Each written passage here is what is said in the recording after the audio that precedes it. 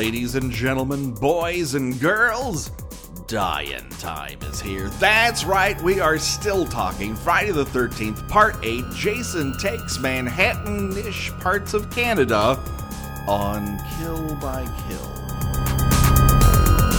Well, greetings and salutations, Internet. It's your old pal Patrick Hamilton, coming to you once again from the river that's attached to Camp Crystal Lake. According to some nautical people in this movie, this is the Kill by Kill podcast, where we are dedicated to celebrating the least discussed component of any horror film, the characters. We will be unpacking all the gory details of Friday the 13th Part 8 in the hopes that a Lakeview High's graduate's untimely end is just the beginning of the jokes that we can make about them. And of course, there is only one person I trust to threaten a menacing deckhand with a flare gun, the one and only Gina Radcliffe. How are you doing, Gina? I'm good. I'm glad to be back from my my unintentional sabbatical. We miss you dearly, although in terms of how people actually consume the podcast, you were back for Terror Train, so you have reemerged. This is your time to re-enter the world of Friday the 13th, at least. I am glad to be back in that world. Should I try that? Should I try that again? Should I bring a little more enthusiasm, a little more juice to it? No, I enjoy the honesty, to be honest. To be honest with you, not to put too fine a point on it. I mean, I'm hot and cold on this. This movie is terrible in a lot of ways, but it's also a lot of fun to talk about. I sure hope it's fun for people to listen to, I guess. If they don't have to watch it, sure. Absolutely. Well, Gina, I don't want to alarm you, but we are not alone. No, our guest this week knows all about a good Siege-style horror film because he wrote one. That's right. You might know him from the recent release Jackals, the one and only Jared Rivette. How you doing, Hello. Sir? I am doing great. I am so proud to be joining you on this long voyage from New Jersey to Manhattan. I mean, you really have to secure yourself. That arduous trek. I mean, so many people died creating this route. Really, we should be honoring their sacrifice rather than, nitpicking at the idea that Crystal Lake is connected to a river that's big enough for a boat to go on it that also connects to New York Harbor. After a long, long voyage. Oh my God. Many hours. At one point, they do stop. Because when our main character, Rennie, is unceremoniously bumped off the boat, it's not moving at all. They've just fucking stopped for no particular reason.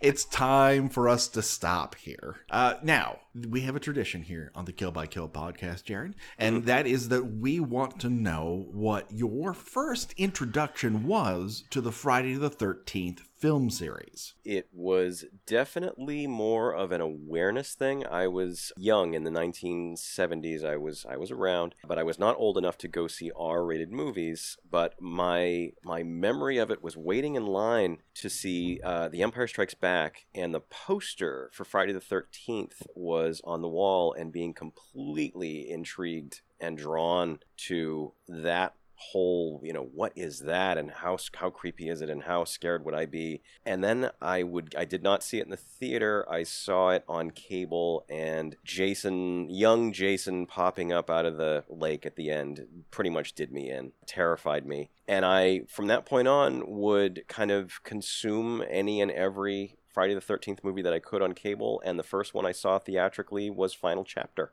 Yeah, it took me a while. I think this or Part 7 might have been my first one in the theater. My family had a more strict control over my viewing habits, unlike Gina, who was in some sort of New Jersey-based Wild West. Yeah, I basically just lived among the wolves. I was allowed to watch whatever I wanted. Totally. Same here. And all for our benefit. Exactly. When you think about it. Exactly. So here we are in the midst of Friday the 13th Part 8. We rejoin the action right around the point where it appears like Jason has pegged another grown man with a spear. Turns out, no, he's actually placed it in his lower back. The director's just framed it in a very super weird way. Followed up by Captain, I'm disappointed in you, Dad, getting his throat sliced with the wrong way of the machete, as per Friday the 13th tradition. And a very bloodless wound at that. And it's very oddly edited. Not only is the throat slicing slowed down, but then the cutaway shot to the window is slowed down. They're trying for a couple little artsy things here, like certainly with that, and we'll get to it with Eva's death scene. They're trying a little something and seeing if anything actually works. And surprise, it doesn't really work. But yeah, I think there was some directorial wheel reinvention going on in the creative end of this movie. I think it's his first feature. Rob Hedden had done episodes of Friday the 13th, the series, prior to this. And this was when 7 and 8 are pretty much being run by the folks that were doing the series, right? That was kind of the Canadian connection. They're all kind of mixing and matching together at that point. I'm sure it was a lot. I mean, this is sort of a heyday of people doing a lot of TV up in Canada. Not that it's really stopped, but he's, I don't know that he's the best match stylistically. There's a lot of choices here that seem to push everything in a supernatural direction without giving it any sort of rules. No.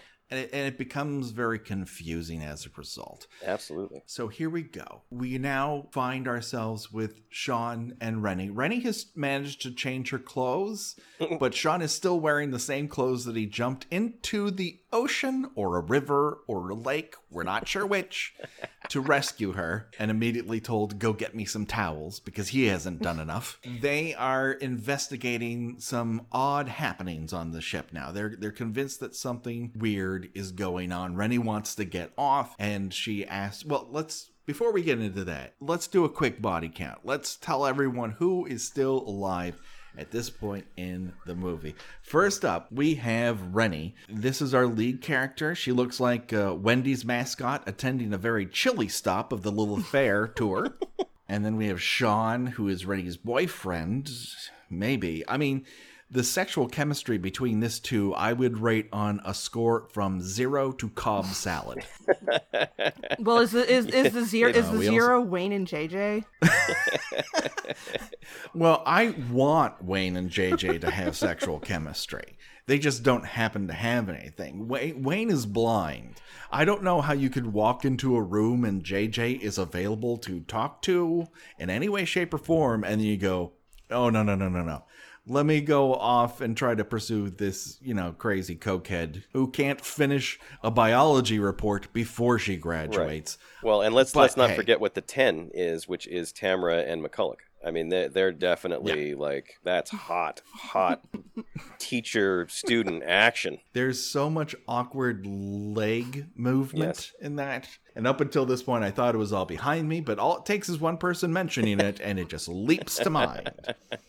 Speaking of which, we have Charles, who is Rennie's legal guardian and the worst decision maker who has ever lived. God. If he told you that the moon was up, I'm pretty sure it would be noon.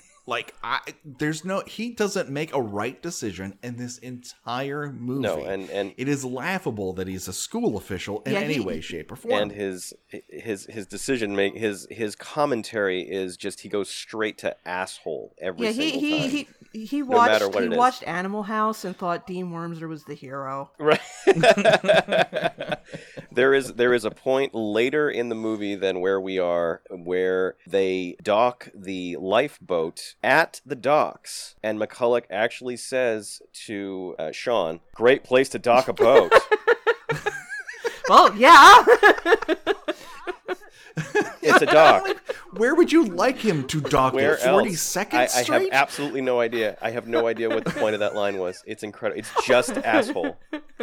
It's just pure asshole.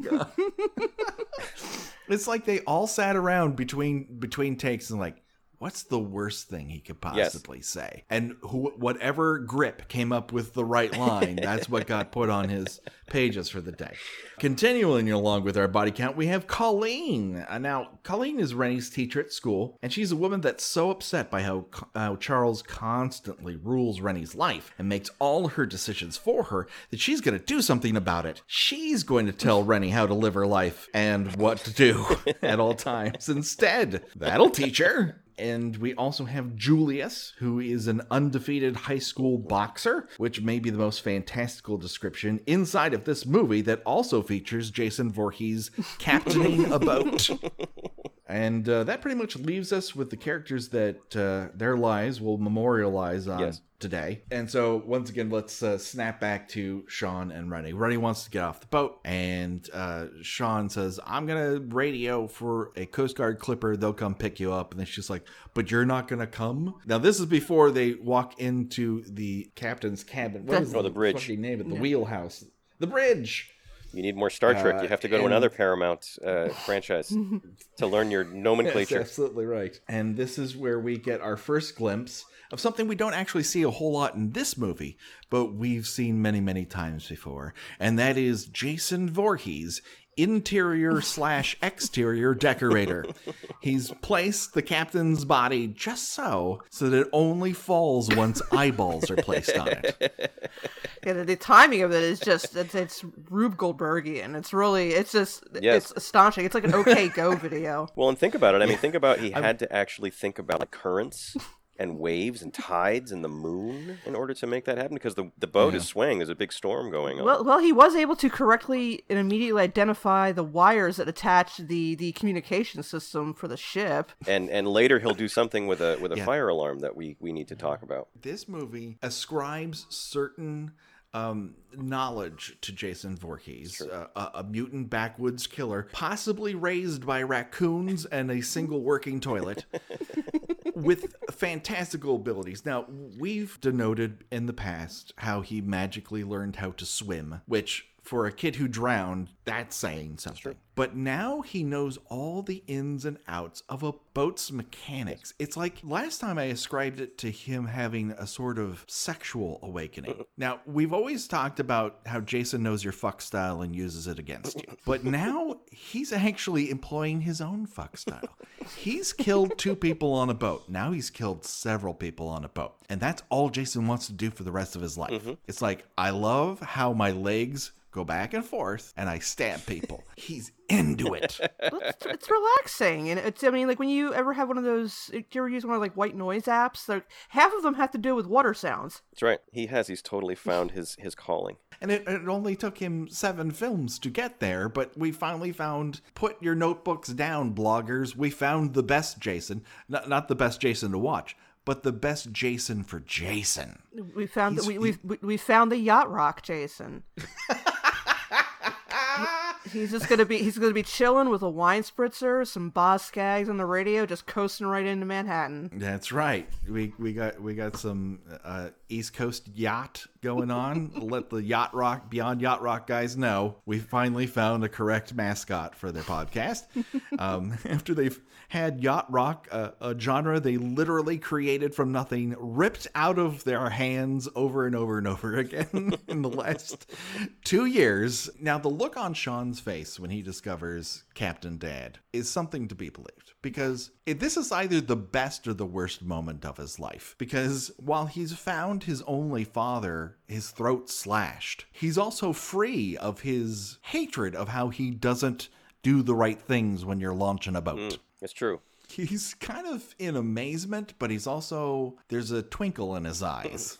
At the same time, Rennie doesn't know what to make of it. There's a lot of Star Trek acting as they brace themselves over various waves that do not look to be occurring. And this is when Sean announces to everyone, there's been a terrible incident. Everyone come to the place where the incident happened.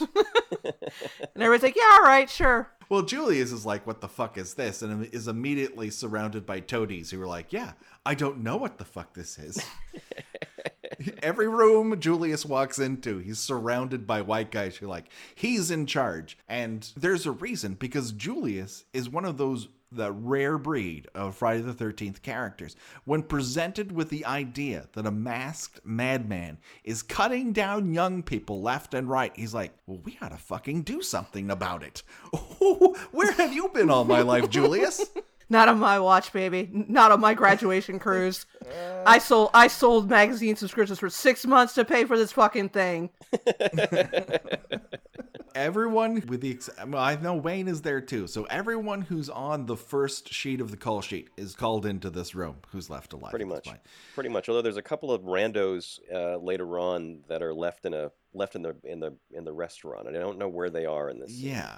Well, now that is a source of great debate because earlier this week, it was Halloween. By the time this airs, it'll be 2 weeks after. But everyone attempts to start writing horror articles, even though they have a very tangential idea of, what horror movies are, or they've watched them once. They've done some internet research and they think they're super smart. And someone noted in their list of 9 things you don't know about Friday the 13th that this has the highest body count. And they're counting people who were killed in the boat explosion. Now, are we counting people caught in a boat explosion? Because Jason did not intend for the boat to sink. Would he really care, though? Point. Would he be like, oh, no, gee, guys, I didn't mean that. I'm sorry. I don't know that he cares, but I don't know that he would count those bodies. I don't know. He'd go, oh, I got some people in the periphery, good for me, who killed a bunch of extra people and he wasn't even trying, the guy between these 2 thumbs. I mean, I guess I've gotten into debates about this with other movies. Alien 3, I've had the same argument about who kills Bishop. There was this whole thing that went around involving how Bill Paxton was killed by a predator, a Terminator, and the alien. And there was this, when Paxton died, for some reason that started floating around again. But then everybody was adding that Lance Henriksen has also been killed by all 3 of those critters. And I was arguing that in Alien 3, he is not killed by the alien. He is killed by Ripley. And I had people tell me, well, the alien is responsible for the crash that put him, or if you want to count the Queen, that tore him in half. So I have this question, I guess, about whether or not we're counting. I mean, the people that die on the boat later on die because of the sinking of the boat, which is caused by Jason. Yeah. It's a debate. But unintentionally. It's not like he knew. No. Gina already mentioned this. He knows that those wires on that antenna, which doesn't really look like any other antenna, are going to cut it off. Yeah. Does he know when he throws Wayne's body on top of that electrical panel, which is something he just likes to do in general? Of course. This is like the 3rd time he's thrown somebody on an electrical panel. And he's like, whoopsie. He pulls a Steven Seagal act usually on them. But this time it's a full-on hoi. Now, mind you, he pulls the wires out. Now, he's been in that bridge, and he could have very easily simply destroyed the radio. It wouldn't have been all that difficult, especially if he's right there and it's a source of communication. Just break that fucking thing. But instead, he waits until Sean is making the distress call, and then decides to pull the wires out on camera. We watch him do it. It's true. He waited for the camera crew to show up. Well, he's given ample opportunity because Sean makes the longest call for help I've ever seen in my life. He starts celebrating in the middle of it, which maybe his dad was right. Maybe he's not ready to captain a ship. He suddenly went very downhill in terms of trustworthiness from where he was way high before. This is a maneuver that I find troubling, that he starts this call with the Coast Guard and then pauses to go, yes, I did it. And that's when Jason cuts the wires, and now you haven't done it. Well, thanks a lot, Sean. Fucking, why did we give you that sextant? God damn it. I gave you 2. Nowadays, you've got all this fancy electronic equipment that tells you exactly how to do it without having to have any real problem. But here's a clunky mechanical thing from the 1700s that you can use instead. But when we're talking about bad maneuvers, there's only one person in this pile of people that, well, I wouldn't say rises, sinks to the bottom low enough that you always know where he is, and that's Charles. He runs in the room yelling, I demand to know what's going on, which I don't think he needs to say. I think that's implied every time he enters any room. I think it would have been much funnier if he just like tripped over the captain's body, like on his way to like just blustering into the room. I mean, he's so full of bluster that even after nearly trampling over that body, he puts his hand on Sean's back and says, doesn't say sorry. He can't bring himself to say, I'm sorry. We got one of these people in charge, and one of these people is in a time capsule in this Friday the 13th movie. They can't stop shooting themselves in the dick. It's insane because they have tiny dicks. Yeah, he's basically makes Ed Rooney looks like Mr. Chips. I mean, It's true. honestly. I often wonder with his lines, like we talked about the Doc thing, I wonder if he just kind of had all of his lines memorized, and when he arrived on the set, he just said, you cannot change any of these lines. Yeah. I know these lines. And sir, we've now established in this particular set that it's different than when it was written, and we're going to have... No. You don't understand. I have memorized all of the lines. This is the way that they will be recited. Because he really does. He walks in a room, and sometimes he says things that everyone else already sees, or that aren't the way that he says they are, or, great place to dock a boat, or whatever it is, where he just kind of looks at the situation, and it's like, well, wait, wouldn't you see that? Wouldn't you... Like, why do you have to say these things out loud? You're right. It is a completely obvious scene to walk in on, and then he has to demand to know what's going on, as though that isn't empirically clear from walking in the room. Well, now, Yeah. you're probably the person that we would ask about this because you are a legitimate screenwriter. So, not naming names, of course, but have you run into in your vast career at this point the one produced movie? Well, you've written. You are a working screenwriter. You don't earn money as a barista and then you got one movie made. That's correct. I'm a writer. Not everything I do is produced. I'm paid to put words on a page. So, have you run into a situation, either personally or through your colleagues, where someone has decided the text that you have given me is sacrosanct, and I'm going to say it no matter what, and no matter what seems to constantly be happening? Yes.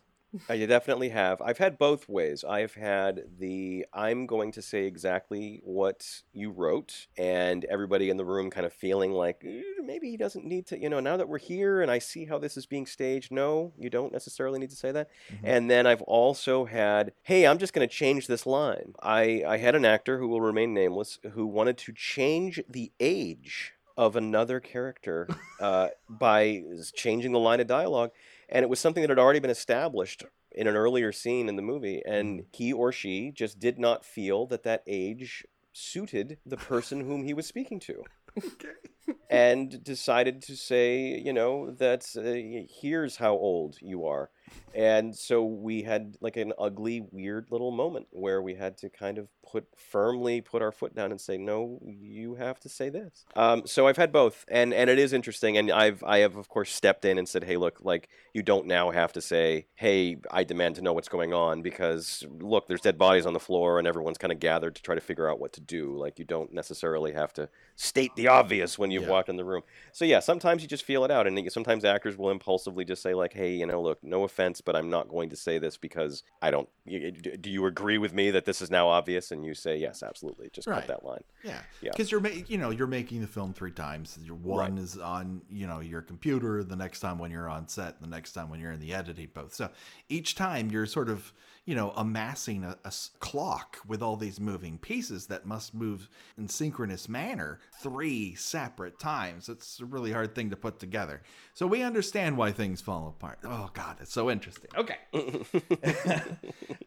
So in the midst of this meeting of the minds, let's say, in walks Crazy Ralph Maritime Edition yet again. He is my least favorite harbinger because he didn't warn anyone before they got onto the ship, and he hasn't come up with anything to say other than you're just generally duped. Like, Crazy Ralph had 2 purposes. One, perv on people through windows. That's always number 1. It's always at the top of the list. Number 2, have very good posture when you're riding a bike. And 3, warn people away from the area where murder's about to happen. And he's very successful in the first 2. That third one, his record's a little shoddy, but that's because people don't believe him or don't listen to him. Here, it doesn't matter if you believe or listen to him. They're all trapped on the same fucking boat he is, and he didn't get off. Yeah, he missed a couple classes in Harbinger of Doom School. It's true. I mean, Ralph just, he pedaled away. Yeah, I mean, Yes. he missed, tell people in advance. He missed, please remove yourself from immediate danger. He missed all the key aspects of Doom harbingering. I mean, he's the worst of the the Crazy Ralph sequels, for sure. He's right at the bottom. He's also the one who mentions that he saw Jason get off a boat, which again confirms that he saw Jason piloting a boat. Mm-hmm. Which I just, every time I think about it, cannot stop laughing at the very idea of it. Secondly, he says, I saw him get on down the river, which now means that this lake is attached to a river, which is attached to the ocean, which is attached to New York Harbor. So, and surrounded by mountains that have never been there before. But hey, that's Canada for you. What are you going to fucking do? Yeah, Charles McCullough is just the worst fucking official. He is. And I will say this. He does one thing right. When he asked Sean, have you seen the person who I'm supposedly in charge of, who doesn't like to listen to me and I give her bad advice all the time? He's like, oh yeah, I sent that girl who's afraid of water and never been on a boat for like a decade to go drop anchor in the middle of a storm. And he's like... And she knows exactly where to go. She knows exactly what lever to push. It's That's right. She goes to a lever that does not appear to be labeled. She's like taken like 2 years of boating school, just looking around her. Yep, that's the one. Clank. Right. For a cruise ship to stop a cruise ship dead in its tracks. In its tracks, and she just cranks it up, and wheels start turning, and we assume that to be an anchor. But it also looks like the chain is going up. I don't know. Who knows? Who's to say? There's not a lot of great detail work. We got a killer POV shot coming up on her where the person looks at an axe and then to her, which when we find out it's Charles, I'm beginning to think he's like, ooh, just one swing, Charles. They'd never know. They'll blame it on the other guy. It's the perfect plan. No one's around. I can kill her. I can keep my sweater vest clean, and we're good to go. Oh man, I mean, I understand the implication here. You want to fake the audience out. Yes. But when you find out that it's Charles, that makes zero goddamn sense. No, absolutely. No, it's a goofy movie. Not the Goofy movie, just a Goofy movie. No. Just a goofy movie. And I would also like to add that the Harbinger is, I've never pronounced his name before, but it's Alex Diakun or Dakin. I'm not sure how to pronounce his last name, but he's one of those guys. As soon as you see him, whether it's been in an interior or not, as soon as you see him in a movie or a TV show, you know that you're in Canada. He's legally mandated to appear. He's total a Canadian character actor. He played multiple character roles in X-Files, and he would just in anything that's shot in Canada, he is cast. He must be a wonderful person to be on set with. Oh, I'm sure he's got amazing friggin' stories. But yeah, he's one of those guys where I see him and I'm like, oh, shot in Canada. It's like the dead giveaway of whatever it is I'm watching. So we're about to meet our first of the people that we're going to memorialize on this particular episode. Their deaths are very brief, but they are important. And that first person is Eva, and you will know her because she will never be caught with her pants down. The reason? She's wearing a belt and suspenders. She's wearing suspenders backwards. Yeah. She's not another bad little fad. She's Criss Cross. That's right. Like the Mac Daddy and the Daddy Mac. Wait, the reference is almost as old as this movie. Almost, but this predates it. So I wonder if someone in Atlanta saw this. It's like, oh, it looks terrible on her, but I'm a 12-year-old boy. That would look so much better. You're right. For like that one summer, you were totally right. I would also like to point out in the scene that she appears in the chunk of the movie that we are discussing, there is more slime, snot. And there's something that is recurring throughout Jason Takes Manhattan is that Jason is covered in this viscous snot. Yeah, like when she's looking at the hole he made in the door, it looked like a scene it looked like a scene out of Aliens. It's just like this stuff like just oozing from it. And I don't know what that is. And ghost child Jason, who, by the way, why is he dead and a ghost? Who knows? He's right there. But he's also covered in this stuff, and it looks like it's cold. Like it looks like it's making him shiver. But I don't know why. I don't know what. I mean, I had read up a little bit on this, and Hodder said that he was sliding around all over the place, like when there were all these flubs and bloopers where he was just sliding around because he was covered in this shit. And I guess there's a shot coming up where he steps when he goes up to Wayne. He plants his left foot and it slides out from underneath. Yeah. No, I think and so evidently what the thinking was that he was covered in kind of bottom of Crystal Lake silt or slime, just the stuff from being at the bottom of a lake for all these years. But he is constantly oozing snot. At one point, the snot comes out of his eye socket. And he's still just thumping and squishing away whenever he walks around too. No, and that's so I don't know what the thinking. Yet another one of the reinventing the wheel type things. Like Jason's never been covered in slime before, but in this movie he is manufacturing slime at every step. It's one of those crazy things where someone, and listen, every single movie here, I know by this point they figured, okay, this is a series. The train just keeps on rolling. Right. But one of the fascinating parts of doing this and looking at these movies in such detail is that you see how most of the filmmakers said, I'm going to paint, if this ever happens again, I'm painting that guy into a corner. Right. Like, I got forced into a weird corner. I'm going to paint you into a corner. Exactly. And the fun is, how are you going to get out of it? And some people obviously do a lot better at it than others. But this particular director has decided that he's going to reinvent Jason Voorhees in the 8th movie. Yes. Which takes some balls. And so, we have this simultaneous Jason thing where he's a ghost and, like all cinematic ghosts, won't tell you what the fuck he wants. And you also have the lumbering giant who's constantly sloughing off whatever the fuck he's emanating. And he's also breathing a lot. Heavily. Like he's Darth fucking Vader. Why does this reanimated zombie need to breathe is my question to the panel. When Eva runs into him in the hallway right after she finds Tamara's body, he's heaving. And what has he been doing? He hasn't been doing anything. He's been helping his friends move. Or he decided today to take the stairs up to the office. Never doing that again. Jesus Christ. Yeah.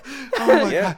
They told me to take it easy on the treadmill when I got back. I'll be honest, I overdid it a little bit. Gotta lay off those Newports, man. Shit. He's so exhausted and he's so winded that he decides to teleport for the rest of the scene. My wife got me a coupon for this rowing class, and they said it was going to be easy for all levels, but I'm just having some trouble. Okay. Did I ever tell the mixed martial arts story on the podcast? No, I would have definitely heard that one. So at one point, Becky and I decided, fuck TV, we're going to write a book. And then we wrote a book, and they said, this is too funny to put in print. No one reads funny mysteries. And then it was all over with. So as part of that, the character, one of the main characters, knew how to fight. And, of course, I don't know dick about fighting. So she got me this trial set of classes for mixed martial arts. And I come in, and we start warming up and kicking and punching and this, this, and then we're doing jumping jacks, and then we're doing jumping rope. And I'm like, oh my God, we're like 45 minutes into this. I'm surprised I'm standing upright. He goes, all right, that's a great warm up. What the fuck are you talking about? And we proceeded to go for another 45 minutes. And Wow. I am doing everything I can. I'm taking in water. I'm not pushing. He says, don't push yourself. I'm like, I'm just trying to stay upright. And towards the end of it, I had an idea that if I didn't sit down right that very minute, I'm not sure I could control my bladder. There wasn't anything in my bladder because all the moisture in my body was coming out through every other pore. But Like Jason's not. pretty much.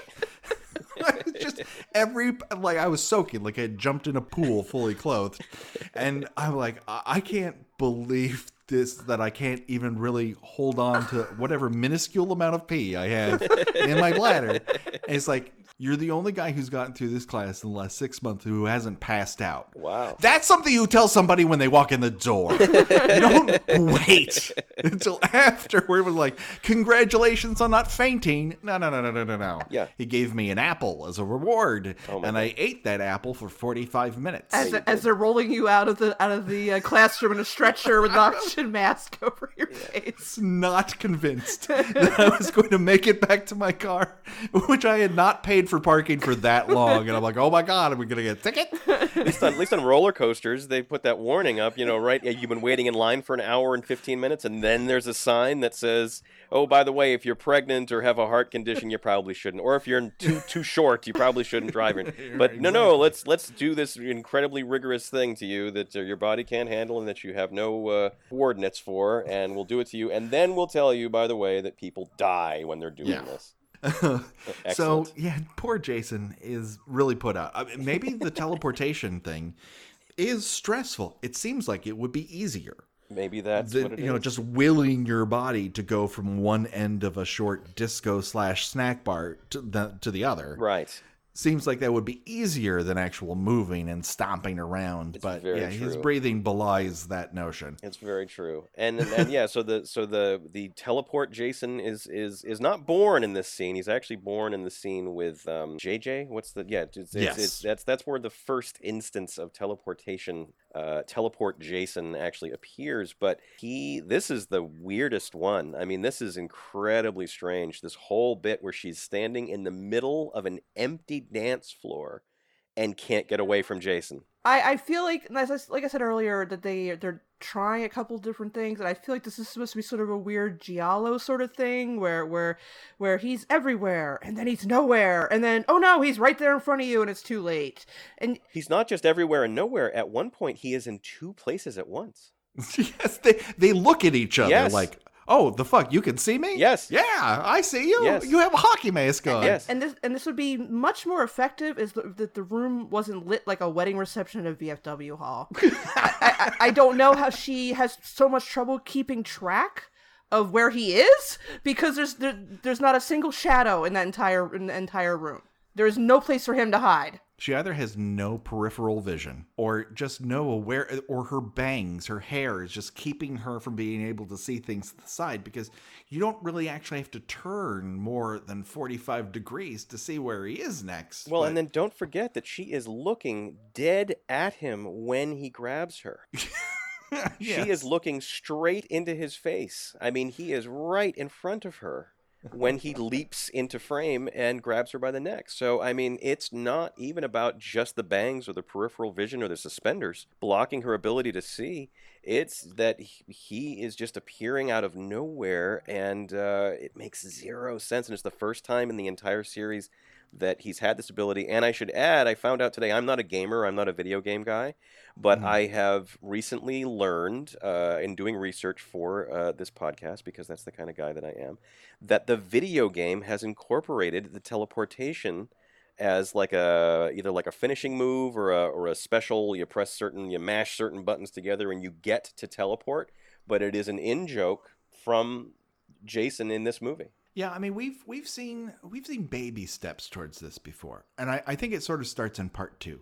That third act plays a wonderful magic trick on people. There's a couple incidents where the camera will veer left and then veer back right. And you think Jason, who you last saw on the left, will be coming that way, and then he comes on the right.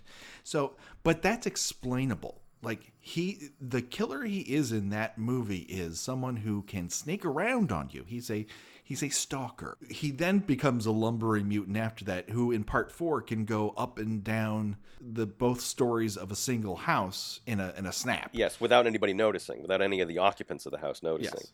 And no one smells him. No. Which is something I've totally endlessly. talked about that. It's one of my complaints, and I've worked with Marcus Nispel on a couple of different projects, neither of which came to fruition.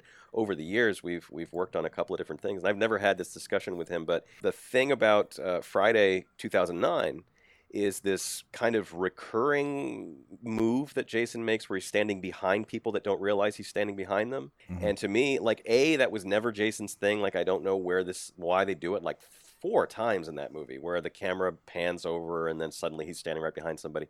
But wouldn't you smell him? Like in that movie especially, they established, like in this one, okay, he's been in the ocean and it's raining. Maybe he doesn't stink anymore. Maybe as a dead guy who's been preserved, and I will allow for it in Jason Takes Vancouver. But in the 2009, like, he should stink like nothing else in the world stinks, and people stand and do not know that he's standing right behind them.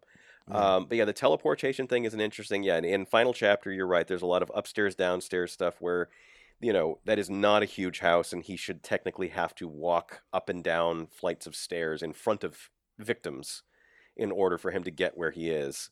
But this is kind of crazy town, and I just feel like it's a little on the kind of lazy side. And if you're introducing the idea that he can magically appear in front of or behind people and be in 2 places at once, then why does he bother doing any of the stalking and slashing stuff that he does otherwise? Why does he chase anyone? Like, it's a can of worms. It's a weird... I listened to the commentary, and he talks about how, Rob Hedden talks about how, he can be anywhere. I wanted to say that he can be anywhere. Yes, okay, that's great, but the can of worms on a logistical and kind of filmic level is... then he shouldn't have to chase anyone, It wants to have it both ways. Yeah. And as a result, you get neither. Right. You have to paint a target, otherwise you'll never know where to shoot. Exactly. And then he strangles her and throws her on the floor. Yeah, there's 3 elements I need to bring up here in this particular space. The first one is we learned that this room has fire doors that swing inward, which would... and then the other doors are locked. Yes, with a chain. She tries to get into where you would enter the snack bar, but she's in a panic.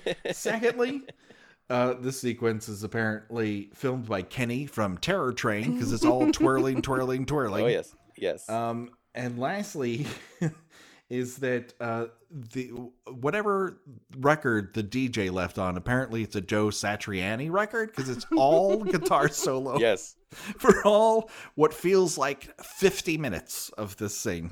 Now, Jared, you worked with Tobe Hooper. I did. And the thing that I love, the signature that I pull from a lot of Tobe's movies is he gets characters to a point where they simply go mad at the craziness of this. Yes. This is how, don't let anyone fool you. You can tell that Poltergeist is a Tobe Hooper movie. Correct. Thank you. Because the characters in that movie, they might gaze off into a light that's just past the camera. That's right. But they're also going mad. That's right. When they fall into a pool of dead bodies, when a clown tries to strangle them, when they pull another child out of a tree that's trying to eat them. That's right. They're like, this is fucking crazy. That's right. That's Tobe Hooper. That's right. Or when your boss has been lying to you on the street in front of your house. I always say that nobody did crazy like Tobe Hooper. Nobody did crazy like Tobe. And I had many conversations with him about that because it's something that you go through. I mean, Poltergeist, you're exactly right. And I have brought up those exact same examples, but you look at the madness in Texas Chainsaw Massacre or the madness in Eaten Alive or Funhouse or Texas Chainsaw 2. It's a palpable thing where he seemed to push actors to these levels that I don't know how he consistently got people to go to that place, but he did, and he did it beautifully. And such a gentle soul, by all accounts. I never met the man, but Yes, but he seemed to be able to find a way to put that on film. Whereas now let's contrast this with what I believe the filmmaker is attempting to do here, where he's put Eva in a room where she has no escape. Lights are going crazy. The dance floor is insane. There's a guitar solo that just won't stop, and this oozing killer is popping like he's fucking Jack in the Box or Nightcrawler from the That's right. X-Men all over the place. And what you want at this is for her to go, you want her to freak the fuck out. And that was the intention, but they never ask her to do anything that relays that. And the movie never builds towards it. And so it's really kind of sad. Gina, any thoughts on Eva's death? Yeah, her emoting is on a Joan Crawford level when you compare it to that of what's the next guy? The guy with the hair. His name Wayne? Wayne. Yeah, and when you look at how he reacts to discovering JJ's body and I don't know, accidentally killing a man, he's just. I mean, he's just, all right, I guess this is something I have to deal with. He seems the mildest of put out. Some actors, they'll say they act with their eyes, or they act with their eyebrows, or they act with their mouths. But Kelly Hu in her death scene is acting with her shoes. They are cute shoes. Oh, they're adorable. Very cute shoes. But the kicking feet is more kind of emotive than what her performance is giving to us. Poor Kelly. Jason chokes her with both hands. Yes. Which, for a guy who we've seen real feats of strength from this individual, he's crushed skulls. That's right. He has folded people in half. Yeah, I mean, her head should be popping off like a Pez dispenser. It's true. Exactly. With one hand. He held a guy aloft with a spear gun in his crotch and just held him up in the damn air. He's got that right. Voorhees family forearm strength. That's right. But here, he's just kind of like, eh. Well, don't forget, he took the stairs. He took the stairs to get here. He's a little winded. He's like, all of a sudden, he's reduced to Michael Myers, choking his hard. That's right. He's been moving couches and boxes all day for his friends. What do you want from him? So out of breath. I forgot how out of breath this corpse is. But the real payoff is the incredibly violent hurl to the floor. Yeah, that's the weird thing. I enjoy those little moments of brutality, as it were, or reality entering into this. But it's so out of place with everything that's happened before it. You have these fantastical setup in this ridiculous room, and then this like bloop on the ground, which could have been cool, but No, it's weird. It's incredibly strange. It's one of the weirder Friday the 13th death scenes, in my opinion. It's an incredibly strange. Not to mention, the teleportation and the running around the room, and then the strangulation with the weird reaction to the strangulation, and then just the heave-ho throwing her onto the dance floor is incredibly strange. it's so weird. It's like 2 minutes of screen time, but I could talk about it for another half an hour. I know the audience doesn't want It's fascinating. It's like the shower scene in Psycho. It's absolutely, it deserves to be studied frame by frame. I was so glad that this scene was in amongst the deaths that I got to talk about, because it's so utterly fascinating on so many levels. And I mean, there's amazing Steadicam work and clearly like the lighting. I mean, like there is top-notch filmmaking going on here in terms of the personnel, in terms of the people that are actually putting the stuff on the screen. But my God, at the service of what? I mean, the bar is stocked with alcohol, Right. which for a high school cruise seems not the smartest move. But then again, the popcorn maker doesn't just have some popcorn in it. It's filled to the top. You can't make more popcorn because it's literally filled all the way up to the top of it with popcorn. Every part of this is a cavalcade of crazy fucking details. Mm-hmm. Okay, we just need to stop talking about it. Otherwise, we'll only talk about it. All right. So we cut to Julius, and Julius is doing what he does best, which is take fucking care of business. He has a plan. He has scoured the ship in 2 locations, game rooms and hallways. That's right. That's right. Very specific. Yeah, very specific. He's found axes, which are fire axes. They should be found in hallways. He's also found 2 shotguns. Why they were stored in a game room without a lock on them is a bit It's much. a very curiously armed cruise ship. I will stick up for the internal logic of the movie. They did have a skeet shooting scene earlier on the deck of the ship that was established. So I'm okay with the guns. I am with you on what, the idea that they would be there in the first place being very questionable, but they go to these links to show both the axes on the walls and the skeet shooting in order to establish that these things are there. I'm not that. Yeah. I believe the fact that they weren't locked up. Oh, absolutely. is just the goofy. thing that I find a little spurious. Yes. But okay. That I'll give him. It can, compare that to the death we just talked about. Like, this is easy, straight. This is a minor bump in the road. I'm totally invested in Julius. Oh yeah, he is tough. Yes, he is smart.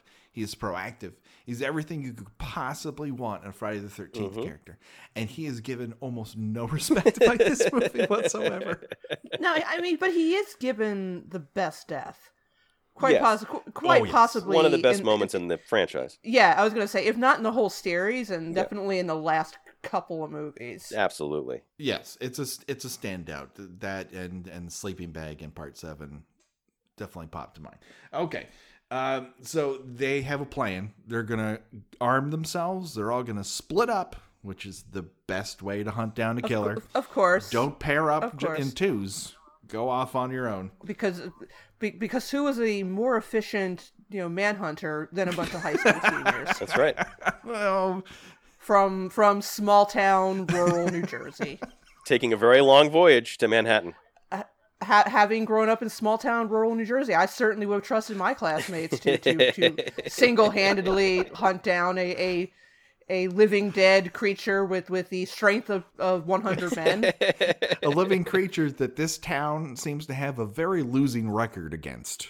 That's right. In terms of being able to foil his plans to murder every young person in sight.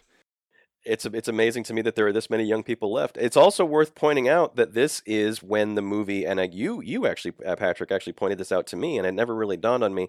This is where it becomes a siege movie. Mm. And which is interesting. I've always said that the difference between a slasher and a slasher movie and a siege movie is awareness. Because in a slasher movie, the usual conceit that you have to try to maintain as on a writing level, on a screenplay level, is that nobody can know that the killer is operating, that the killer is doing the deeds, is killing people, because as soon as they know that, then you would take steps. Yeah. You would batten down the hatches, you would get to the authorities, you would do whatever it takes.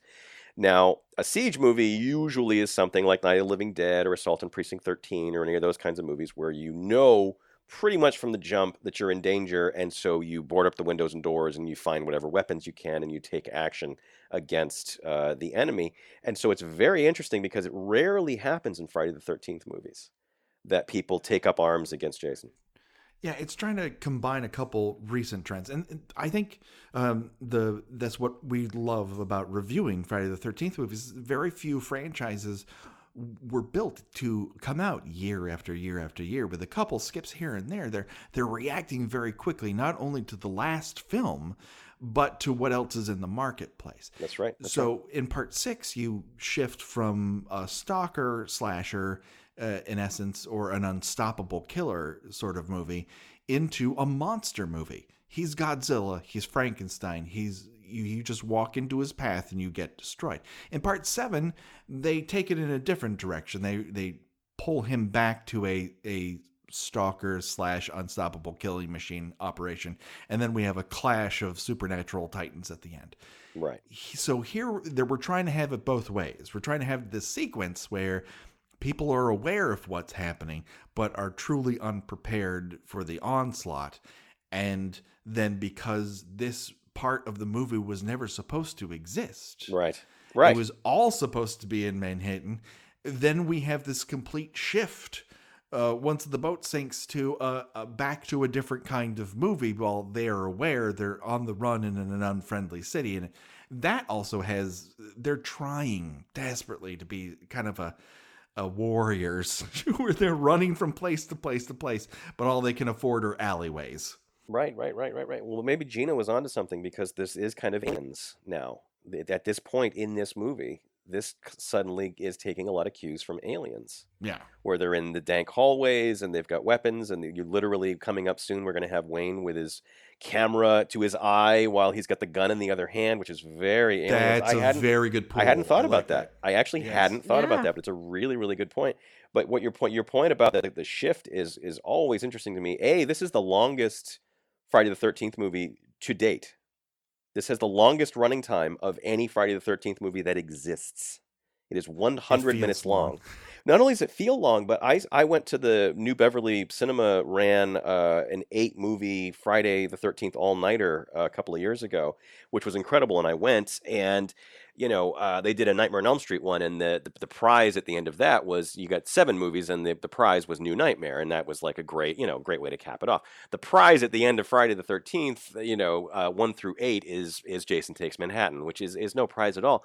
But when you've been watching 7 movies all night, and you get to part 8, and part 8 is basically like it's almost like 2 movies. Yeah. Oh yeah. It's a 2-part movie where you have the boat stuff, and what we're talking about right now is the beginning of the 3rd act of part 1 of Jason Takes Manhattan, because then a whole other movie starts up. And I will tell you, when you are sleep deprived and you desperately want this to be over, and you've been watching 7 Friday the 13th movies up to this point, the point where this all starts to happen and it feels like a ramp up to a 3rd act, and then it goes on for another 30 plus minutes in New York with an entirely different kind of premise and style, it's heartbreaking. It is. It really breaks your spirit. It broke my spirit. I got up at one point and just went to the bathroom, just kind of stood in the lobby and saw that the sun had come out,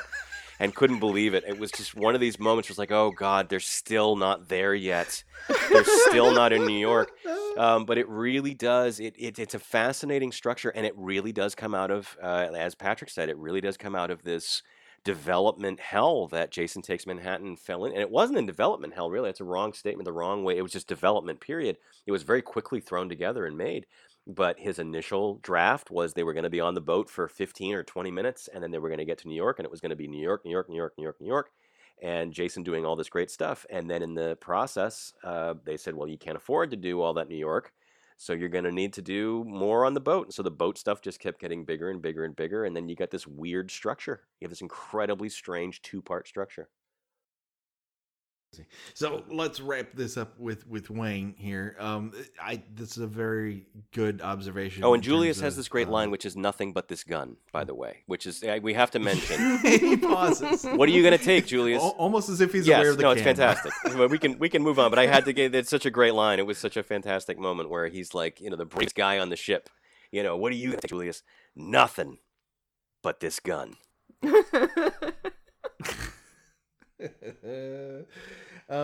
So we cut to Wayne in the bowels of the ship, which we've seen once before with JJ. And Gina, once again, is always right. We are now stealing from Aliens. So we're stealing from the best here. We've put someone in nothing but greats and also random steam shooters. Yes, which is very Aliens. Yeah, he gets shot, and he takes a thing of steam right in the face and doesn't even. I mean, he turns away, and then he's fine. Like, dude, your half your face should be melting off. And why is he carrying his camera? I think he's using it he's using the flashlight part of it. Oh, he's using it. I thought he was doing some sort of like Cloverfield thing. Well, I was gonna say it becomes that. It becomes the very first instance of the killers, anyway, of the Michaels and Freddys and Jasons. It is the first found footage moment of the franchises. Yes, certainly. I mean, I guess you could so almost then peg it to Aliens because they use body cameras. But that's the feel and the look we're going for. Yeah, he manages to only get his glasses knocked off and not have his eyeballs rupture when hot steam erupts in his face. Yeah, he has his like he apparently now I must point out I have very poor vision, but he's legally blind. I mean, he needs like a cup of pencils because he just can render completely and utterly helpless as soon as he loses his glasses. Yes, and I understand. I actually, it's one of the rare instances in this movie where I actually buy, other than the circumstances, I buy everything that happens. I buy that he would immediately shoot, a human figure that is coming at him when he can't see, because he doesn't know how to handle a gun and he shouldn't have one, and he's got a gun in one hand and a video camera in the other. So and he can't see. So I would I buy it. It's one of the rare instances where there is a human believable emotion, a human believable a reaction being taken, where he sees that guy coming and just open fire. You know? The only other really repercussion from him getting blasted in the face with steam is that his hair becomes even more River Phoenix like. Yes. Which I'm sure is what got him cast. Good for him. He got a hell of a head of hair. He shoots this guy in cold fucking blood. That's right. And then we begin a very weird.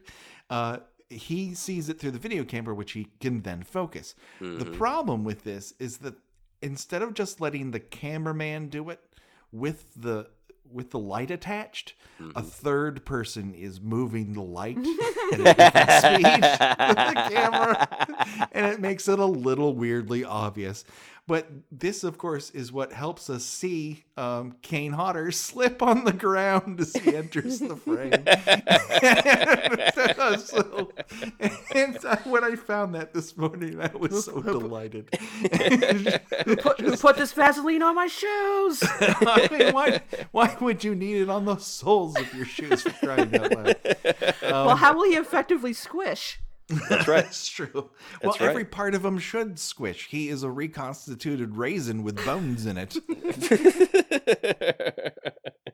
Now, he doesn't just shoot, it's not just a guy. It's not, it's this weird handyman dude that's on the boat. It's Sexy Handyman. It's Sexy Handyman, who Tamara had eyes for. And since Wayne has had eyes for Tamara, there is like a weird little kind of layer to this where he has shot a competition. Yes. He's eliminated his competition after the fact. Yeah, he never found out that Tamara was killed. Only Eva knew that. That's right. That's right. They only saw themselves on the what is on the other side of the veil. That's right. In order to actually get there, however, he blindly just races the fuck away from Jason, which that's right. Good move. Listen, he doesn't catch Friday the 13th disease. He's like, fuck this, fuck y'all, I'm out. And he just runs. Now he runs down. That's not a good idea, but he doesn't know where the staircases are going.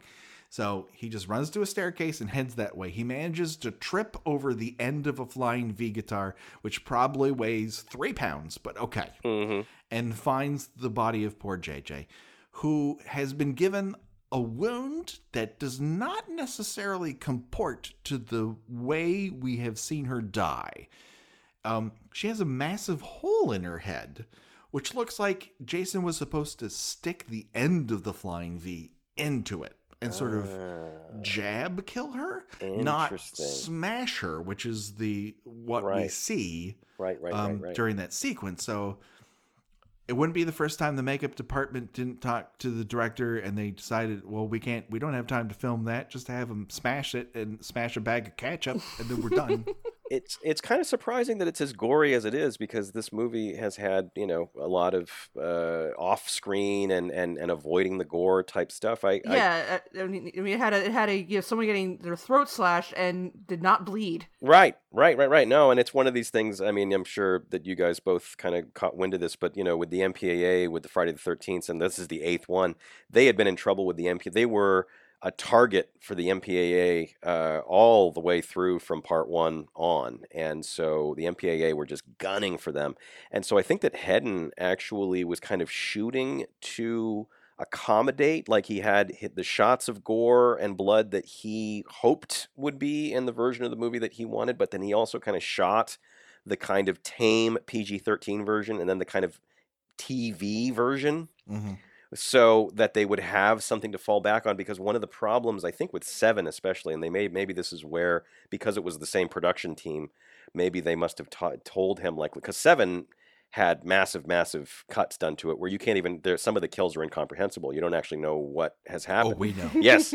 And so I think that they must have told Hedden, given him like a tip, like, hey, look, it's going to be a bitch, but can you shoot your kills 2 and 3 different ways where they get, less and less bloody and less gory, so that we can try to get away with stuff as much as we can, but you also have these backups.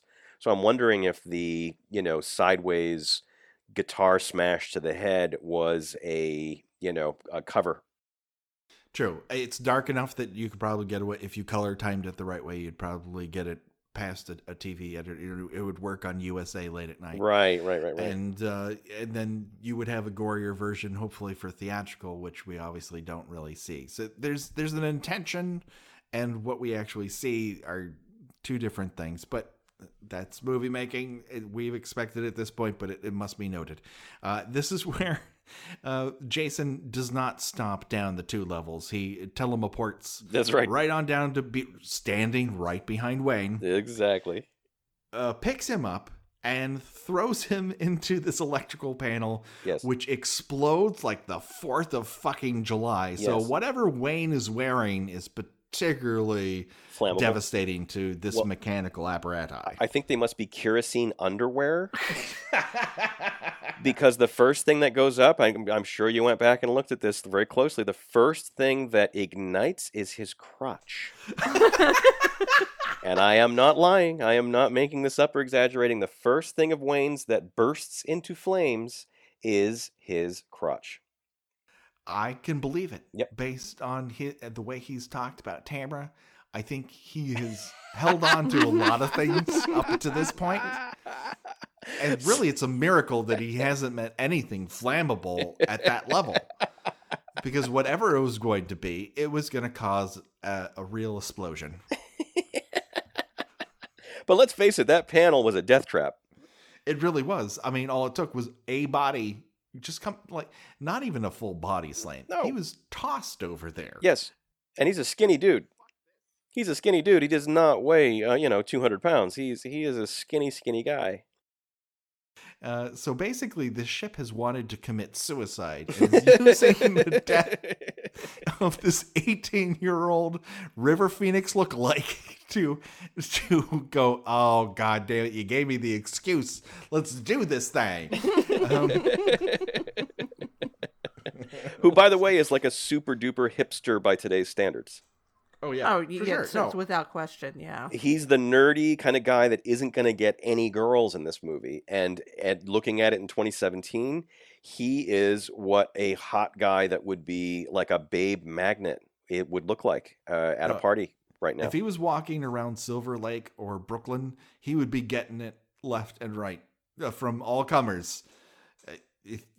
He would be pansexualing it up.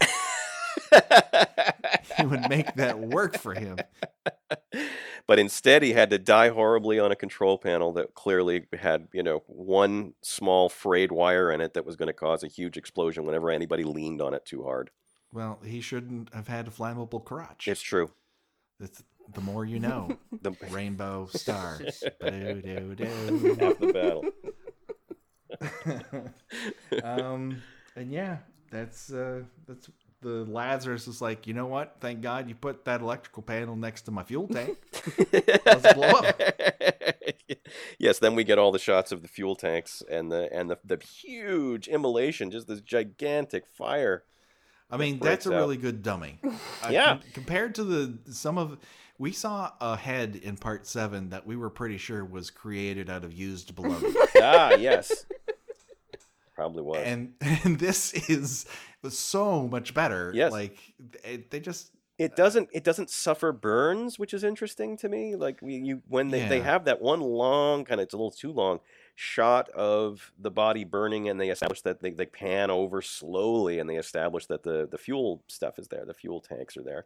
And This film is not filled with pans over quickly. his flesh on his face is completely unblemished. It is not Yes. there. He has suffered no burns, even though he's dead and burning. But yeah, it's a great dummy, though. It's a fantastic looking dummy. Fire requires oxygen. He's nearly poreless, so oxygen can't get in. Oh, there you go. He can't light on fire. There you go. You think Logic. you had it, and I whammied you. And so and that sadly brings us to the part of this podcast that everyone is talking about constantly to themselves, not to anyone else, ever. Never on social media, not anywhere else. And that is choose your own death venture. Now we're gonna decide amongst the deaths that we witnessed in our section of the movie for this episode, if we had to die one of those ways, which one we would choose and why. And to review, we have getting tossed on an electrical panel and having your crotch explode, getting shot by an 18-year-old high school graduate who can't see, or being choked to death in a disco snack bar. And Jared Rivet, as our guest, I turn to you first. What say you, sir? I would have to say that it would be the flaming crotch control panel fire, because Okay. I just think that is if you're going to go out in a blaze of glory, that is literally the blaze that I want to be in. I mean, look at the head of hair on that Yeah. kid. Who wouldn't want to go out with that head of hair? Like you came out on No, top. absolutely. Yeah, that's I mean, you look at the Kelly Hu and you say like, well, there's kind of a weak strangulation, acting with defeat, thrown on the floor. No, and for me, it's about the flaming crotch. Everyone in this sequence is going to have a hard landing. If you're looking for a soft landing, this was the wrong section of the movie to view. So I think that's a perfectly legitimate choice. All right, Gina, what is your choice? I probably weighed this more than I usually weigh this decision on other episodes. The first thing I kept coming back to is like Wayne, I have Millhouse level of vision. I would like to think I would recognize the difference between a crew member and a hulking undead serial killer. And yet I don't want to be electrocuted. That seems like an unpleasant way to die. And also, I can absolutely see me accidentally getting shot by someone who has lost his glasses when he takes a blast of steam to the face. So I am going to have to take I'm going to take sexy crew member's way out. Yeah, I think Gina, you've convinced me. There's no way I'm going out in a snack bar listening to guitar solo rock. It's not going to happen. Secondly, I really love aliens, so that seems like a gimme. And a shot to the gut, even if you're suffering, like that boat's about to explode in the next 5 minutes. So we don't really know for sure that he could just be in shock in that moment and really dies when the boat goes under. So yeah, I'm going with sexy crew member. There you go. Yeah, There you go. that does it.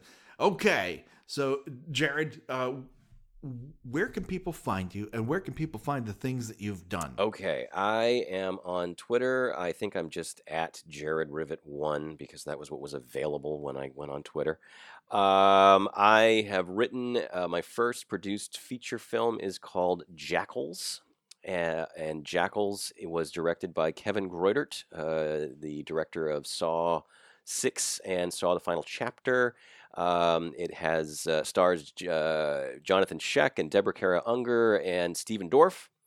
And it is available just about any way that you can get stuff at this point. It's not on Netflix, but it's like everything else where you can rent or buy. So Redbox and Vudu and Amazon, to rent on Amazon and on demand.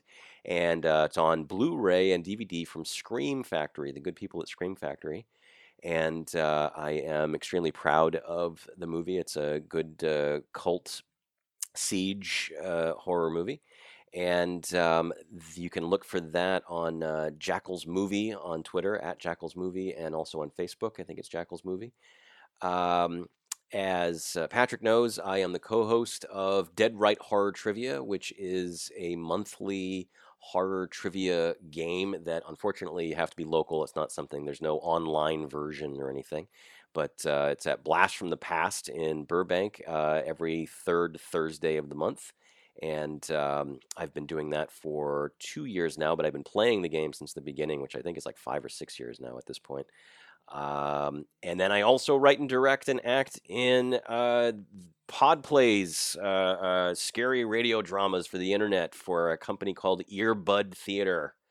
And they are earbudtheater.com. They are at Earbud Theater on Twitter, and they're also on Facebook under Earbud Theater. And those are great. Those are really cool, kind of old school scary radio shows with really high production values. And we get industry people to come in and do the sound mixes and the sound effects, and we get great actors to come in. And we just did a 5-part, the first serialized story on Earbud. Most of it is kind of Twilight Zone-y, anthology kind of stuff where they're one-offs, but we just did a 5-part story called After the Haunting, which I play the lead in. I didn't write it or direct it, but I got to play the lead in it, and it's doing extremely well, and I want more people to listen to it. All right, get out there, people. I can't recommend Jackals enough. You got a prime Steven Dorff performance. Oh, he's actually so good. Trying. Yes. It's not lazy Steven Dorff. You get full Dorff. The full Dorff. He must have been vaping up a full stack. He was to have all the energy. That movie. I was gonna say he's given it that blue e-cigs treatment. That's right. He's really putting himself out there. He had there. one of those in his pocket the entire time we were making the movie. I'm not kidding you. But he was great. He was great, and he's actually really strong in the movie. Like I agree. Yeah, thank you. Yeah, I thought it might be too familiar, but there are some twists in there that should not be ruined for you before you see it. Just go in cold and know that Scream Factory does not put out terrible movies. No. They only put out good to great movies. Thank you. And I liked it quite a bit. Hey, Gina, where can people find you on the internet? Well, after all that, I feel a little bit inadequate when I say that I write about 70s and 80s television at tuneintonight.wordpress.com. As of this recording, I am diving deep into the sordid world of all 3 Amy Fisher movies. Ooh. Whoa, including the Alyssa Milano one, I assume. That is next. That's going to be next week. Oh, that's beautiful. I have to listen. Do it today, people. Hey, you want to talk to us at the Kill by Kill podcast? There's a couple easy ways to do it. Very simple on Twitter at Kill by Kill Pod. You have something longer than 140 to 280 characters, which the 280 only seems to be given to the worst people on the planet that we've seen so far. Or they're the only ones who dare to use it. Couldn't tell you. But email us, killbykillpod@gmail.com. We're on Instagram, Kill by Kill Podcast. We do fun things over there. Check us out. Hey, you love the podcast. You're listening to it. So why not let iTunes know about it? That will help us grow. And if you tell us what your favorite Friday the 13th kill is of all time, we will tell it to the world on this podcast. That's our solemn promise to you, the Kill by Kill podcast listener. Oh, don't be afraid, people. The body count will continue. Until next time, for Jared and for Gina and myself. Bye-bye, everybody. Bye. Bye.